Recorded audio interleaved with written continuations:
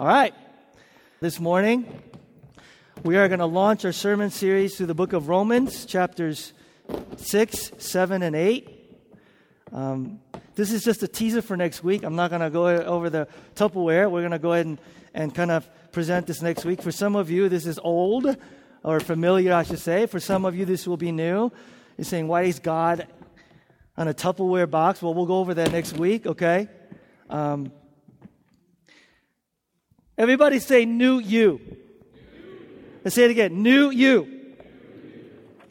This morning, we're beginning a sermon series through 3 chapters that transformed and changed my life, and 3 chapters that can be absolutely transformative in the life of a Christian.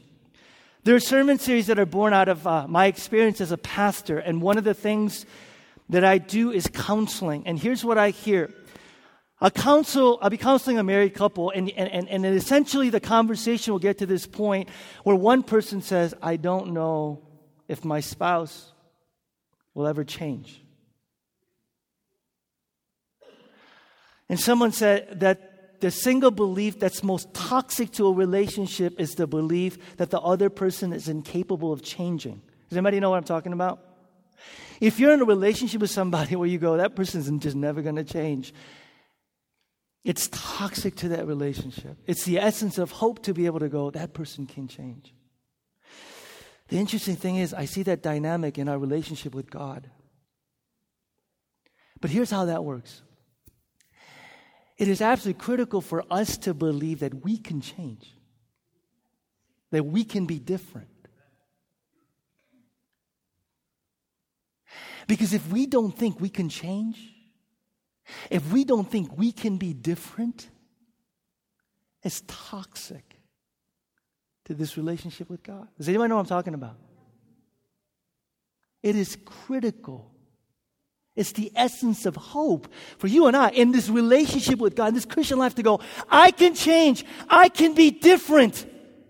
I can overcome these besetting sins and addictions and things in my life. I can be the person that God calls me to be. It is imperative. The challenge is we live in a culture where truth is oftentimes overridden by our feelings and our experiences. Truth is often overridden by our feelings and our experiences. And the problem with that is if you interpret reality through how you feel, truth gets lost and we get majorly screwed up. Many of us interpret, unfortunately, our relationship with God based on how we feel. And the problem with feeling, you've heard me say this before, is that our feelings oftentimes contradict. Yes? Let me show you an example. And you've heard me say this before, right? We feel, I want to be loved, but I want to be totally independent. I want to be loved. I want to be cared for. I want to be unconditional love. And then the other side of me that says, I want to be totally free. Don't fence me in. Those two things are strong, powerful feelings. Can't coexist. Here's another one. Silly example. I want to be thin. I want to eat a gallon of Haagen-Dazs. You feel those two things at the same time. You go sit there and tell me that your feelings and your experiences will ultimately dictate reality? When it comes to our relationship with God, this is where many of you are, and this is where I am. We allow our experiences and our feelings to dictate how we feel. So we say things like, well, I don't feel any different. Well, I don't experience it. And so therefore, whatever God says in truth and in reality really doesn't matter. And the problem with that is the scripture says over and over again, here's truth, here's reality of who you are in Christ. Here's who you are in Christ. Here's what God has done. Here's what you're capable of.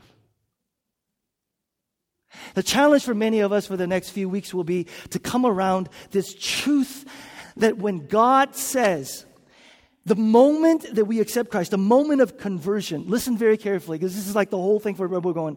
The moment that we become a Christian, the moment that Christ enters into our hearts, into our lives, listen, we don't become a better version of us.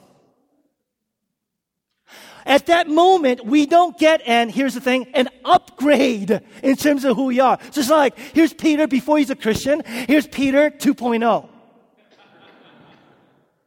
When we become a Christian, the Bible says at the core, at the essence of who we are, we become a brand new what? Creation. Is that good news? The Bible says at the moment of conversion, we become a brand new creation. Not a better version of us, not a upgrade, but a brand new creation. Challenge is we go, but I don't feel like it. The challenge is I don't act like it. Truth or how I feel and what I experience. The challenge, however, is that many of us are sitting here this morning and we go, there are besetting sins in our lives. We struggle with things. We struggle with anger, lust, greed, all kinds of things in us. And we'll go to that. I can't wait to get to chapter 7. Chapter 7 of Romans is a fun chapter, man. Okay? But there are these things within us. So how do we come around this reality and this truth that God says when we become a Christian, not a better version, upgrade, a new you, a new creation. But how do we live this reality out knowing that there are sins and struggles that we continue to wrestle with? That's the journey. For anybody sitting here this morning and saying, I am this close to just chucking the whole Christian life thing because I feel like the biggest hypocrite, I feel like the biggest loser, I feel like the biggest sinner in the world, I have good news for you. This is where we're going. Open your Bibles to Romans chapter 6. Romans chapter 6. By the way, if you're sitting there going, boy, I don't know, Peter. My issues right now are I'm really lonely. My issues right now is that my marriage is in trouble. My issues right now is that I have these. Whatever your issues are, whatever your sin struggle is, I'm telling you right now, the fundamental root foundational thing is what we're talking about, Romans 6, 7, and 8.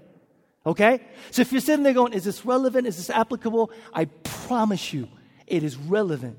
It's applicable. Romans chapter 6, verse 1. Let's just jump right in. We're going to go verse by verse. What shall we say then? Paul says, shall we go on sinning so that grace may increase? For 5 chapters, here's the background. For 5 chapters, here's essentially what Paul has said. Paul has said that Christianity is radically different from all other faiths, all other religions in the world in this critical sense. Salvation is received, not achieved. Salvation for a Christian is received. It's not achieved by immorality. It's not achieved by obeying the law. It's not achieved by your might. It's not achieved by anything that you do. Salvation for a Christian is totally received. And whenever this radical, counterintuitive message that salvation is totally a free gift that we receive, inevitably the question comes up. If you're saved no matter what you do, then why live a good life? If you're saved no matter what you do, why care about how you live? If you're saved no matter what you do, why would you even care about changing yourself? Why care about the kind of change that you want to make in your life? Why care about any of that? And people say, if you truly embrace the message of salvation by grace, you'll stay as you are. Now, I've had some people, believe it or not, in our church who've come and said to me this. They said, you talk too much about the gospel and the gospel of grace. And the problem is, Pastor Peter, if you keep doing that, people are going to take sin lightly. Here's my problem with that fear. My problem with that fear is I have never, to this day, met anybody who truly understood the grace of God and didn't care about obeying Him. I have never to this day met anybody, if you exist, please come and talk to me afterwards, who truly understood the grace of God and said, what can I get away with?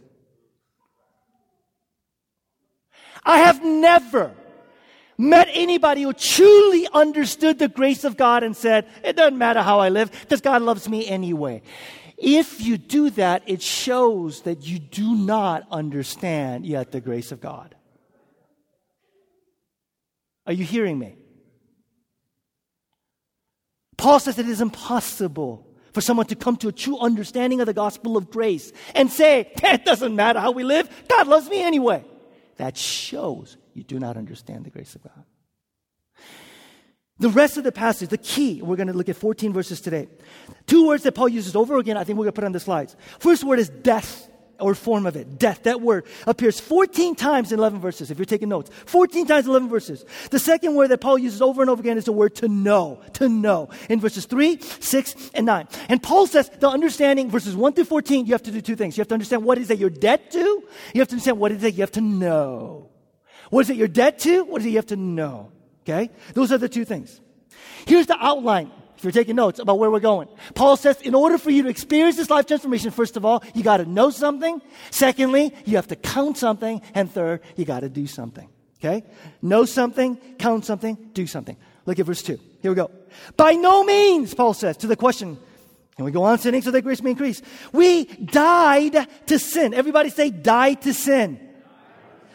How can we live in it any longer? Paul says, if you're a Christian who's understand grace, you wouldn't say, well, doesn't matter how I live. Because why? He says, absolutely, positively not. Why? He says, you have died to sin.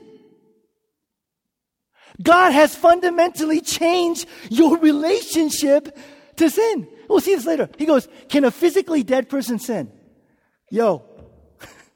Can a physically dead person, a corpse, can that body sin? Paul says, in the same way, how can someone who is spiritually dead to sin respond to sin? He says, God has fundamentally changed your relationship to sin. You are dead to sin. Now, real quick, guys. Some people, they believe that this whole, you can't live in sin, or you died to sin means that now that we're Christians, we don't sin anymore. Is that true of anybody?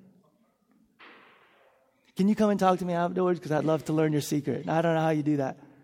That's not what Paul means, right? But what does Paul mean when he says, if you die to sin, you can't live in it any longer? Two things. Number one, he says, if you're truly dead to sin, there's going to grow in you a disgust and a hatred for that sin. Does anybody know what I'm talking about? How many, you and I, you do that and you're like, oh. Paul says, that's a healthy sign that you're dead to sin.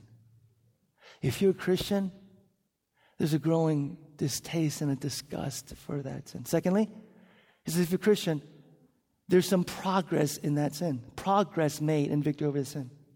So here's what Paul is saying. It's not saying that a Christian will never struggle with sin or never have habitual sins. He's saying, if you're a Christian, there's a level of disgust to that sin. And secondly, there's progress made in overcoming that sin.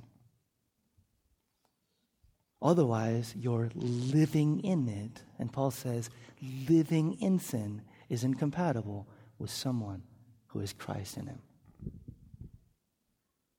Verse 3.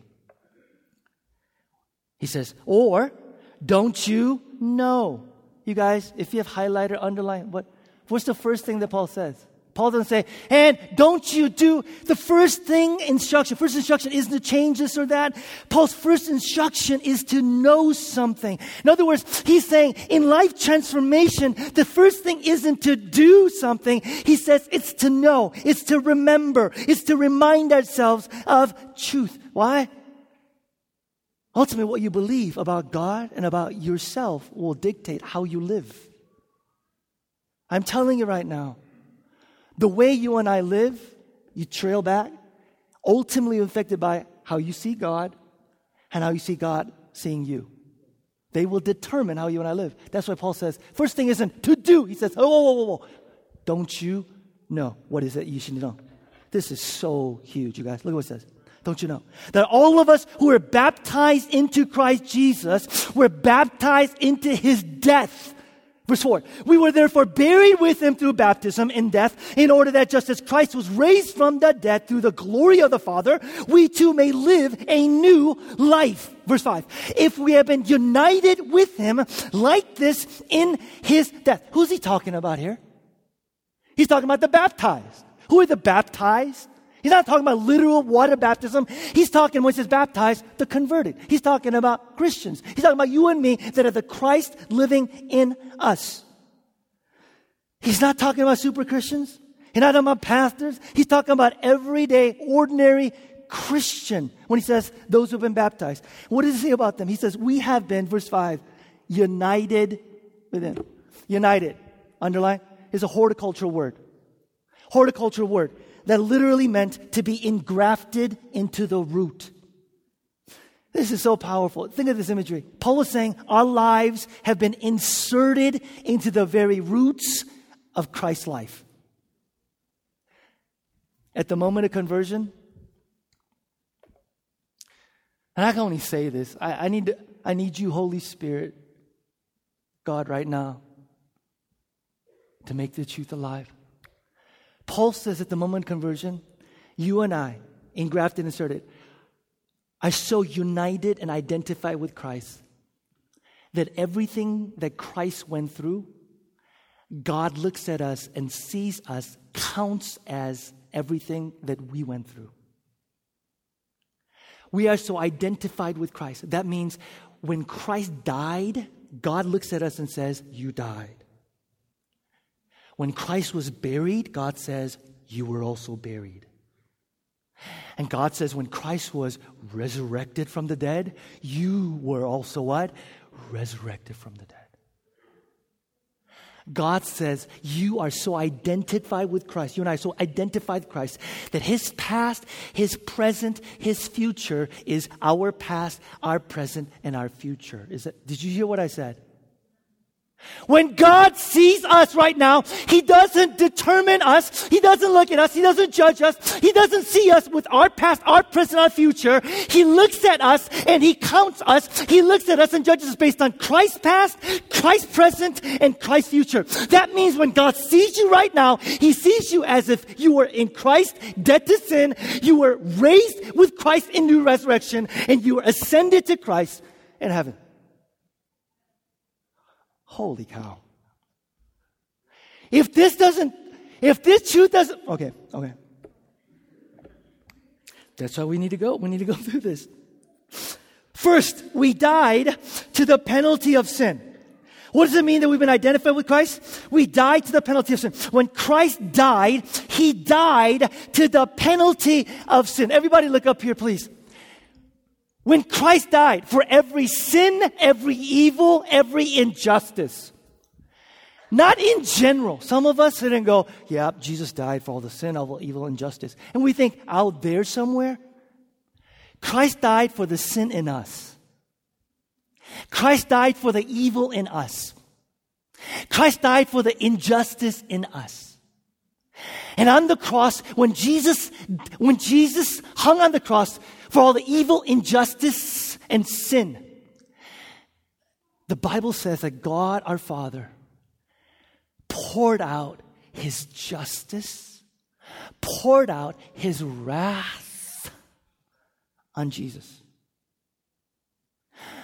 And Jesus on the cross pays the penalty for our sins, past, present, and future. And God pours out His justice. Jesus absorbs on Himself the justice and the wrath of God, so that the Bible says we are no longer under wrath, but under mercy. You go, what is it? What does it mean? What does it look like? Let me show you another verse. 2 Corinthians 5:19, Paul says, God was reconciling the world to Himself in Christ, not counting men's sins against them. The Bible says that God doesn't count our sins against us. So then who does God count our sins against? Verse 21, God made Him who had no sin to be sin. God says for all the evil, injustice, and sin in us, God doesn't count those sins against us, but He counts those things on Christ, so that God's justice, God's wrath is forever turned away by a payment. But who pays that payment? You? Me? Who? And do you know what happens as a result of Jesus paying that payment? This right here is why I am a Christian and why you're a Christian. Look what the Bible says. So that in Him we might become the righteousness of God. And this is what came to be known as the great exchange, or the glorious exchange. God the Father exchanges our corruption and our sin for Christ's righteousness and His perfection, so that we are made just or made righteous in God. That means as a result of Christ dying, when God the Father right now in heaven looks at you and looks at me, He literally says, there's no sin in that man. He literally says, there is no sin in that woman. When God the Father looks at you and me today, despite what we did last night, despite what we did last week, when God the Father sees us, God says, I see right now a man or woman who is blameless, pure, spotless, without sin. Holy cow. Can I get an amen? See, you don't believe it. You know why? I don't feel it. I don't think like it. I don't act like it. Excuse me, it doesn't matter. When God the Father, right now, the perfect, holy, righteous God, sees you and sees me, He literally says, you know what I see? I see a man without any sin, without any blemish, I see a woman without. That's how God sees us. Why? Because Christ died.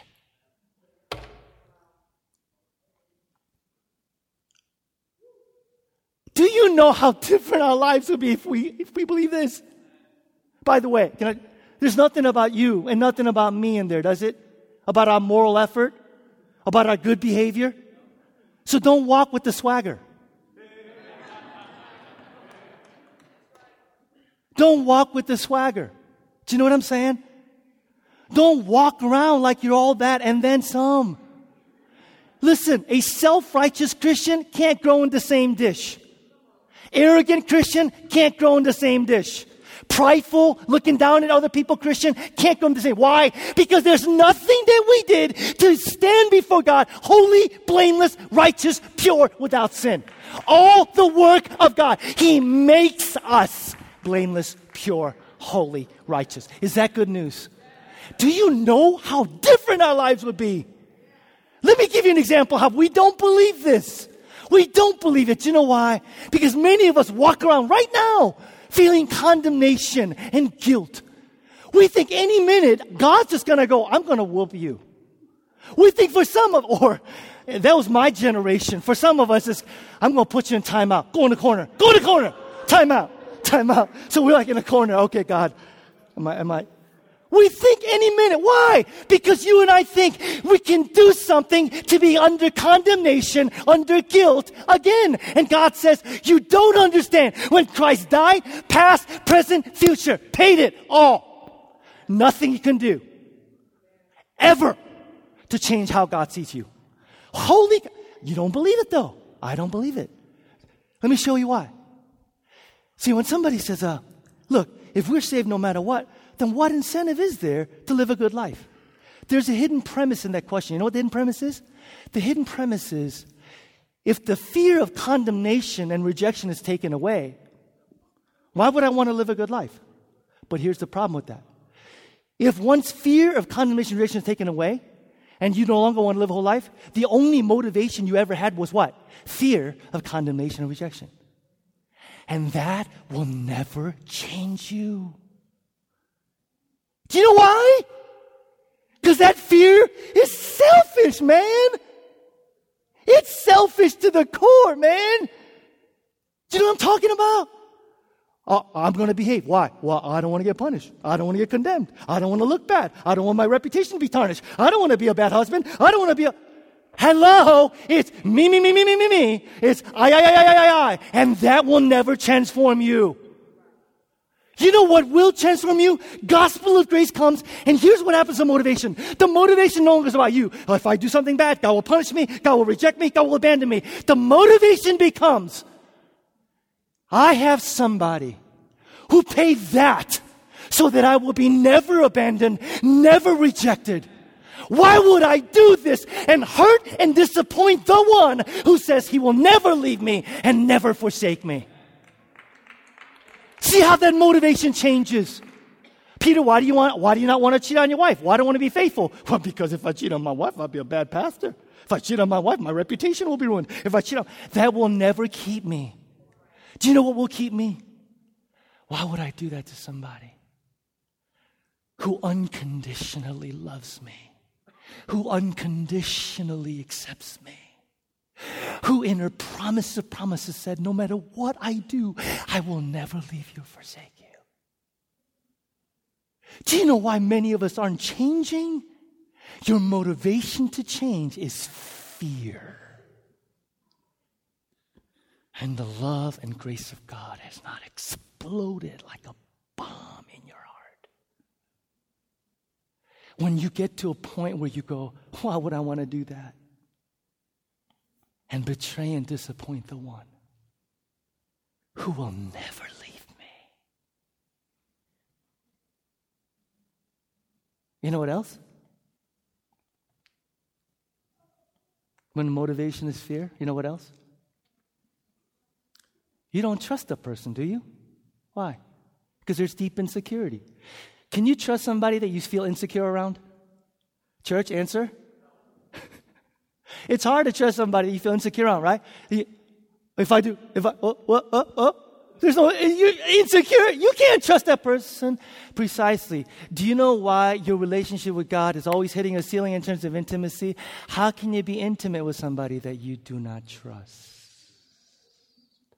And how can you trust somebody when you feel totally insecure about where you stand with him today? Heart surgery, people, this morning. Heart surgery. What is your motivation? I don't go into timeout. I don't want him to. Or, he loves me like that. He loves me like that. Why would I do this? And disappoint my beloved.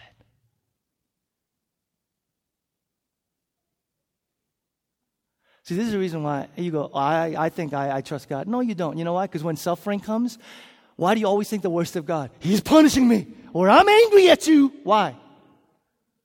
You don't trust and believe that he loves you unstoppably, infallibly, unconditionally. Because if you did, is this making any sense? So can I ask you a question? What's your love motivation for Jesus? Or,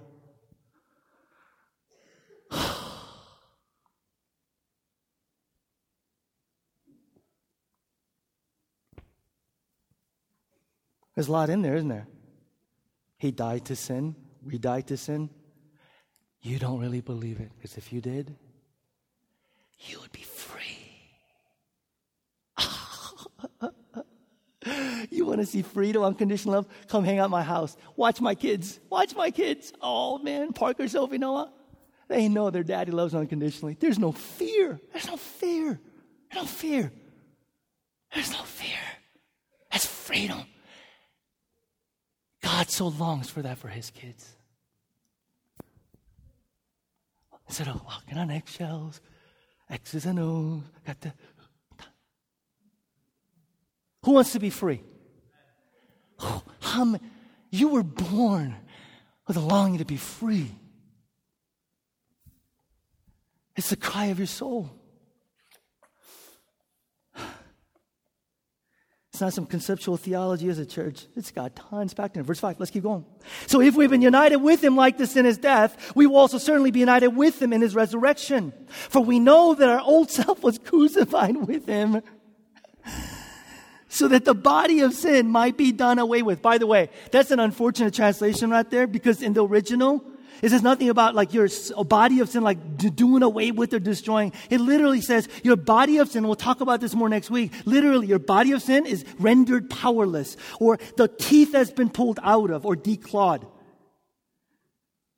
done away with so that we should no longer be slaves to sin. Verse 7, because anyone who has died has been freed from sin. There's a second truth come around. We died to the power of sin. Verse 6 introduces a new concept. I want to have fun with this. The Bible says there's two selves in all of us, right? There's the old self and there's a new self, or the way we will use, there's the old you and the new you. In the Greek, it literally says old man. Okay, new you. So there's the old you, who you were before coming to Christ, and there's the new you after conversion. Here's what Paul says. The old you, literally, he says, the old you with his habits, attitudes, goals, motivations, thoughts, desires, hopes, the old you that was a slave to sin, the old you that was an enemy of God. Paul says emphatically here, when he says, you know this already. That old you died. But I don't feel. The old you, Paul says, has been crucified. And last time I checked grammar, that's in the past tense, yes? Not is dying. The old you. In other words, there's two selves. Paul says the old you that's a slave to sin, that is old habits, old addictions, old desires, old thoughts. That old you was dealt a decisive death blow the moment that Christ came into your life. So even though the new you is still in the body of sin, we'll talk about that, and we're still capable of sinning, still struggling with temptation, Paul says emphatically, you know this, the new you is no longer a slave to sin. The new you, sin has no authority over you. The new you is no longer the rule and reign of sin. The new you has been set free from the control of sin. The new you. But I don't feel. We'll continue to talk about this during the series. And you go, well, how do I know that happened? Here's how you know that happened. Ready? Next slide. I have been crucified with Christ. It's no longer I who live. That's the I of the old self, but Christ lives in me. Next verse. 2 Corinthians, if anyone is in Christ, he is a new creation. The old has gone and the new has come. How do you know that this really happened and what does it look like? It's the next word. It's an old familiar word. I want to introduce you again. Brief review. Word? Palingenesia. Carlton, you know what I realized this week as we need to write a song called Palingenesia. Yes. Okay? We need to write a song, Palingenesia. I've got some tunes in my head, just the chorus part. Palingenesia. Okay, I got some tunes. No. We're not going to try it right now. I don't want to embarrass myself. For those of you going, Palingenesia, what the heck is that? And how does that have anything to do with what you're talking about today? Here it is, 2-minute version. Ready? Church, ready? Palingenesia. Some of you guys can preach this part. You've heard it so many times. Matthew chapter 19, verse 28. What does Jesus say? He says, next slide, please. Truly I tell you, hear the word, renewal, palingenesia, of all things, when the Son of Man sits on his glorious throne. The Bible says, Jesus declared this, the Bible says, here's what the Greeks believed. The Greeks believed that the entire created order was constantly heading towards disarray and decay. That the universe, the history was constantly going towards disarray and this decay. And so once in a while, there's this universal cosmic fire that descended on earth and cleansed and purged everything. The Greeks believed that because history was cyclical and not linear, that this process happened over and over again. Things would get really bad, things would get dirty, things would get just horrible, and then the fire would come, cleanse everything, and everything would be remade, reborn. That's what Jesus thought. Jesus uses that word that was very familiar, and he says, I'm not talking about multiple renewals. He said, there's one time, the palingenesia, when the entire cosmos, all created order, will be cleansed and renewed with fire. What fire could have the power to do that? Jesus says, when I sit on the throne. Now, that alone is pretty cool. Like, whoa, Jesus is on the throne. That word appears one other time in the entire New Testament. Guess where it appears? Titus 3, 5, and 6. Ooh. Here's what Titus 3, 5, 6 says. He saved us, not because of righteous things we had done, but because of his mercy. He saved us through the washing of rebirth and palingenesia by the Holy Spirit, whom he poured out on us generously through Jesus Christ our Savior.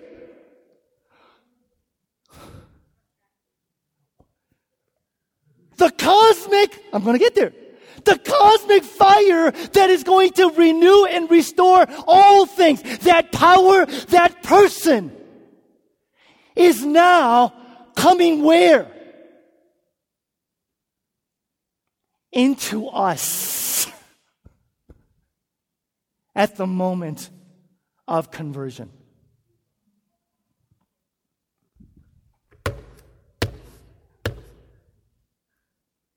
The cosmic cleansing, renewing, restoring, rebirth fire that is able to restore all things, Jesus says, that kingdom power is right now coming into the heart, soul, life, and body of that person who says, Jesus Christ is Lord. Is that amazing? You don't believe it though. You know how I know I don't believe it? Because we have small ambitions. Why do you want to be a Christian? Oh, I want some inner peace. Why do you want to be a Christian? Oh, I want to be able to fight some temptation. Why do you be a Christian? I want to quit smoking. Do you have any idea what happened to you? The cosmic power, person, Holy Spirit, renewing, restoring, rebirthing. This is the reason why the Bible says when you become a Christian, you are what? Born again.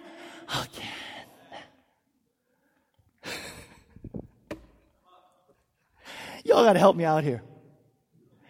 Is this amazing news? I became a Christian. Warm fuzzies, warm fuzzies. Oh, I feel so good about it. The cosmic fire that is going to restore, renew it. The fire, power, spirit that came into the dead body of Jesus and said, live. It's the same thing that came into your and my spiritually dead bodies and said, live. Are you going to tell me your old you is going to have a chance against that? It's not even a fair fight. It's not even fair. Don't give yourself too much credit. Well, my old self is pretty strong. I got some pretty strong addictions. You do not have a chance against the palingenesia move of God. Can I get an amen? Here's how you and I know. We minimize this. C.S. Lewis, I love him, said it best. Listen to what he said. He said, listen carefully. The command, be perfect, is not idealistic gas. Nor is it a command to do the impossible. You guys know, be perfect, therefore as I'm perfect. God is going to make us into creatures that can obey that command to be perfect. Whoo! If we let Him, for we can prevent Him if we choose. God will make the feeblest and filthiest among us into a dazzling, radiant, immortal creature, pulsating all through with such energy and joy and wisdom and love as we cannot now imagine. A bright, stainless mirror which reflects back to God perfectly His own boundless power and delight and goodness. The process will be long and in parts very painful, but that is what we are in for, nothing less. He meant what He said. Get rid of your goals. Get rid of all your goals. You want to have such small ambitions. This is the reason why when somebody says, well, if I'm saved, do I have to live? You have no idea what happened to you. Well, if I'm saved by Christ, you have no clue what happened to you. Are you kidding me? Are you kidding me? Someone who's encountered and experienced palingenesia, your goals and ambitions are too small. Anticipate that you will not be able to anticipate the magnitude of what God is going to do in your life. I'm telling you, I've been praying for you all week, and I'm praying even during the sermon, because for many of us right now, it's, I don't feel it, I don't experience it, it's not true of me. Yeah, that's exactly what you sound like. We're like, I don't feel it, it's not me, woe is me. That's what I sound like. St. Augustine, Confessions. Read that book, Confessions, St. Augustine. St. Augustine had a voracious sexual appetite, let's just say, okay? St. Augustine, one of the most famous early Christians, okay? One day, after he encountered God, became a follower of Jesus, was walking down the street, and one of his, ladies, like, woohoo, Augustine, woo. Why is that funny? That's what it, that's how it's painted. Woohoo, Augustine. And Augustine just kind of ignored, walked along. Next day, Augustine walking down. Woohoo, Augustine. Over here, Augustine. So finally, the third day, she's a little worked up. Stops Augustine and says, Augustine, it is I. To which Augustine replied, I know, but it is not I.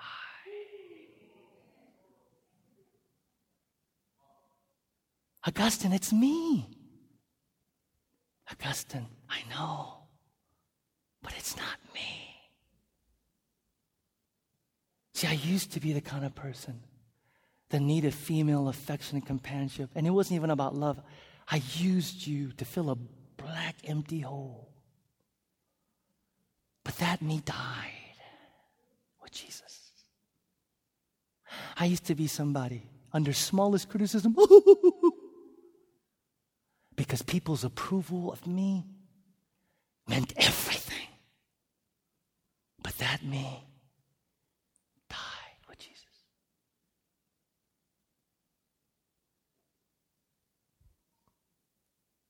I know, but it is not I. Do you know this truth? Do you know this truth? Let's wrap up. Verse 8. Now, if we die with Christ, we believe that we will also live with him. Verse 9. For we know, there is it again, since Christ was raised from the dead, he cannot die again.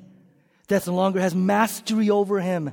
They were saying the death he died to sin once and for all. But the life he lives to God. And starting in verse 11, Paul does something very common to his style of writing. He basically says, here's what God has done for us, and here's not what we need to do for God. The problem is, for many of us, we begin with what? Here's what we need to do for God. Can I just tell you something? Have you noticed the way Paul writes? He says, here's who God is, here's what God has done. Amen. Now here's what you need to do. Many of us don't read their Bibles that way. If I were to just volunteer somebody say, how many of you highlight your Bibles? Can I have your Bible? I guarantee you, when I get your Bible, your highlighted parts are, do this, do not do that, avoid that, do not do this. Anybody want to volunteer their Bibles? Nobody underlines the first 3 chapters of Ephesians of who God is and what he has done. Paul says, imperatives, that is what you need to do, apart from indicatives, that is what God has done, become impossibilities. You cannot ever pull off what God asks you to do unless you recognize and realize what it is that God has done. So Paul says, here's what God has done. Here's what God has done. Do you not know? Do you not know? Do you not know? Now here's what you need to do. And even what you need to do, he says, is interesting. Verse 11, ready? In the same way, count. Everybody say count. Count. Everybody say count. Count yourselves. It's an accounting term. Dead to sin, but alive to God in Christ Jesus. Paul says, like many of us, it's not enough just to know something. How many of us know stuff that have absolutely no effect in our lives? How many of us, I'm going to ask again, know stuff that has no effect in our lives? Okay.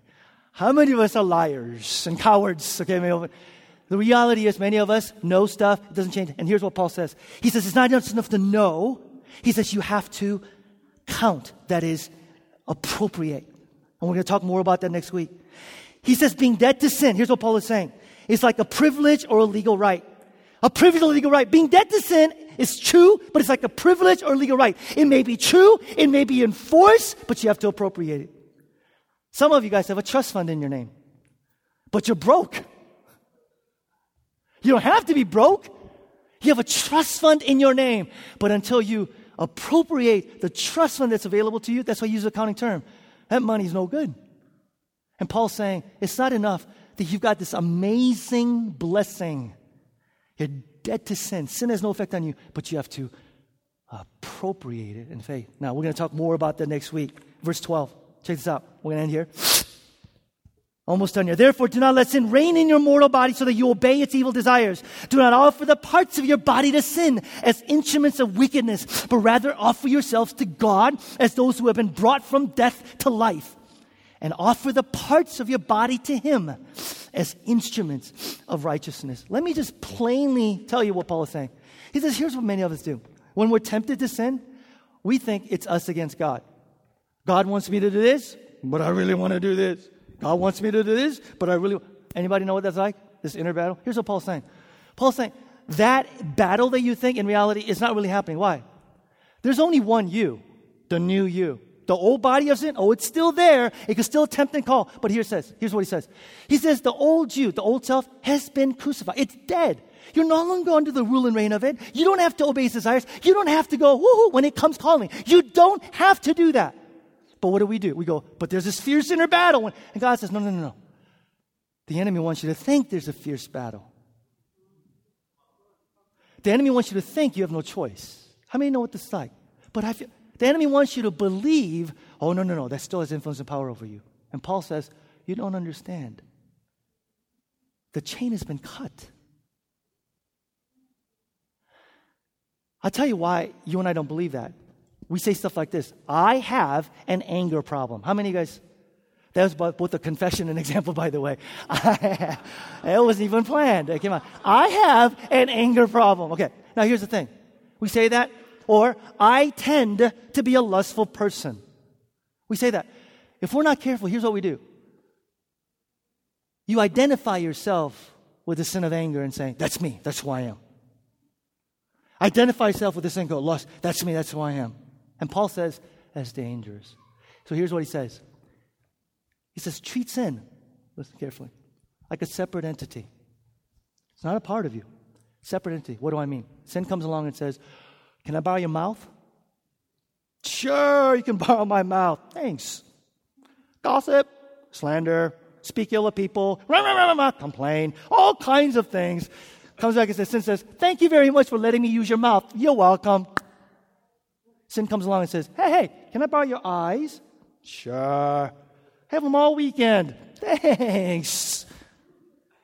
Can I borrow your mind? Are you tracking with me? Can I borrow your mind?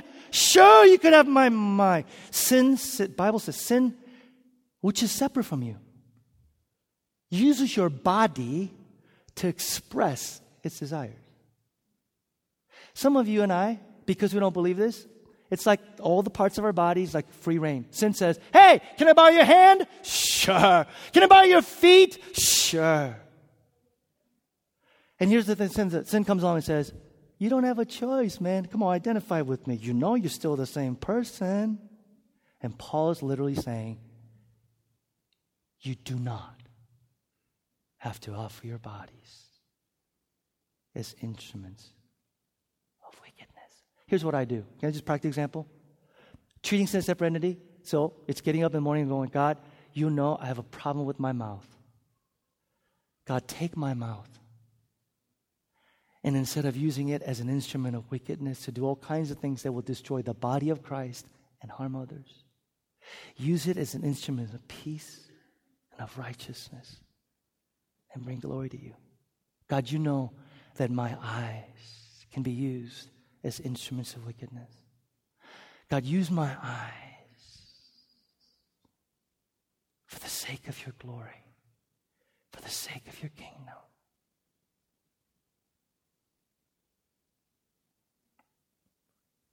The moment that you walk out here, some of you, sin's going to come and go, you don't believe all that crap that he said, do you? Let me borrow your mouth. Sure. We'll talk more about this next week, about what this looks like when it's fleshed out.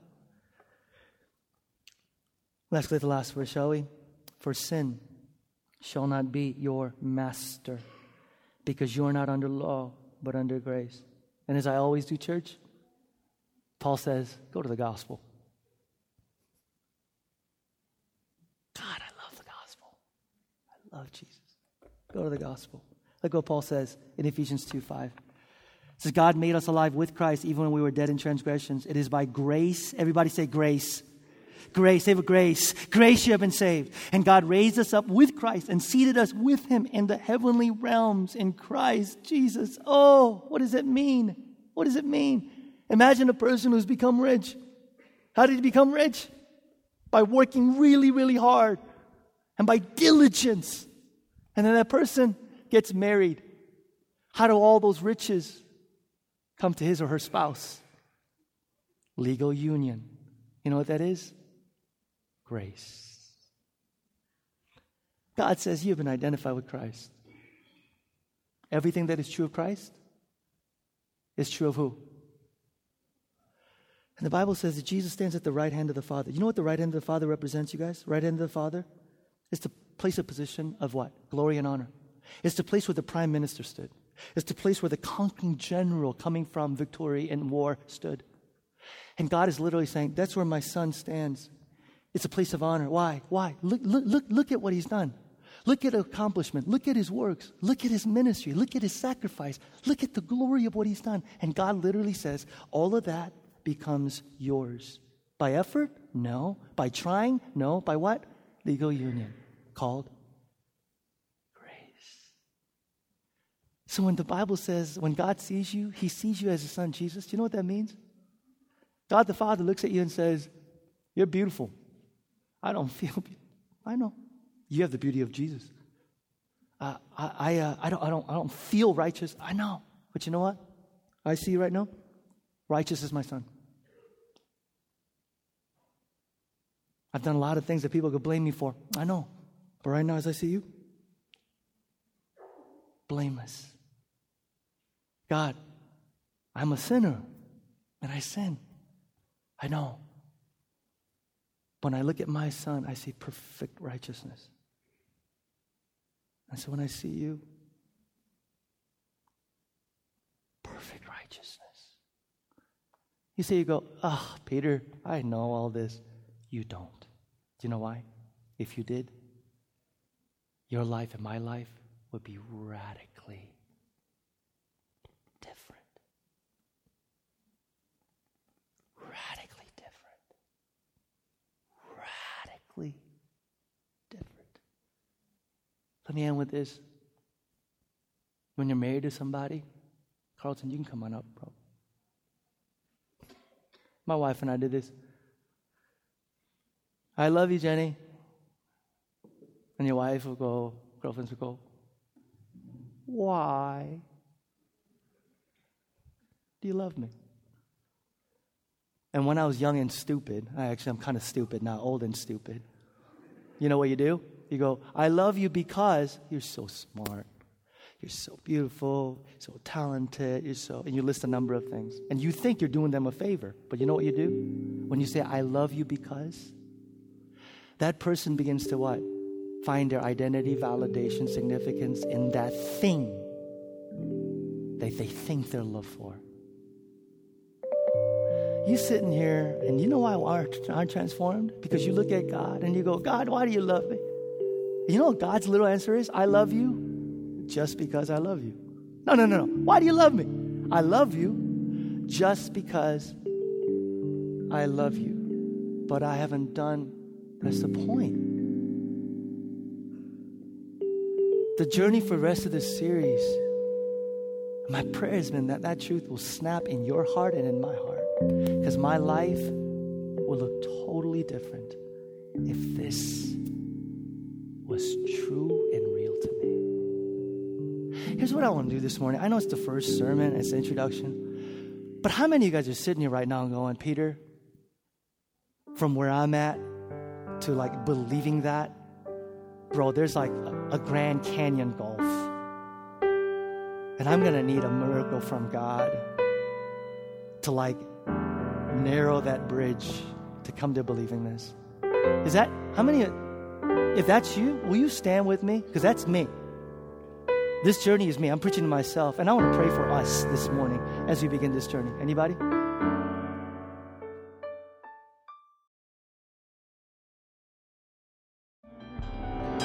Church, we begin this journey today to the question, so Peter, we're made new. What do we do about this old body of sin? What do we do about the temptation and struggles I face? What about the areas in my life that need transformation? That's where we're going next week. And yet, God, I just pray right now, especially to those of my brothers and sisters who are held captive to the disastrous, destructive lie that has anybody believing today that they're not different, that they're the same, that they're not a new creation, that there's no hope for them, There's hope for others, but not for you. There's forgiveness to others, but not for you.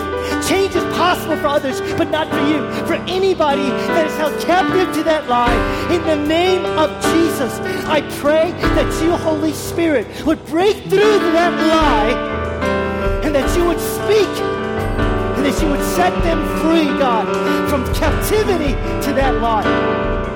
And for anybody in here that says, I don't want to know the rest, I don't want to hear the rest, I like where I am. Oh, Spirit of God, do only what you can do. Convict them of sin and righteousness. Convict them of sin and righteousness. For anybody who says, how can God love me? How can God accept me? How can God forgive me?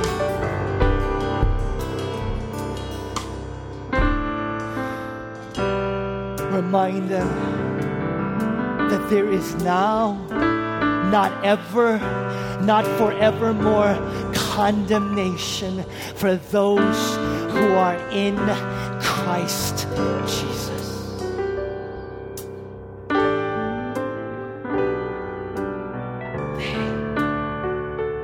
They are loved infallibly, unstoppably, unconditionally. In the name of the Father and the Son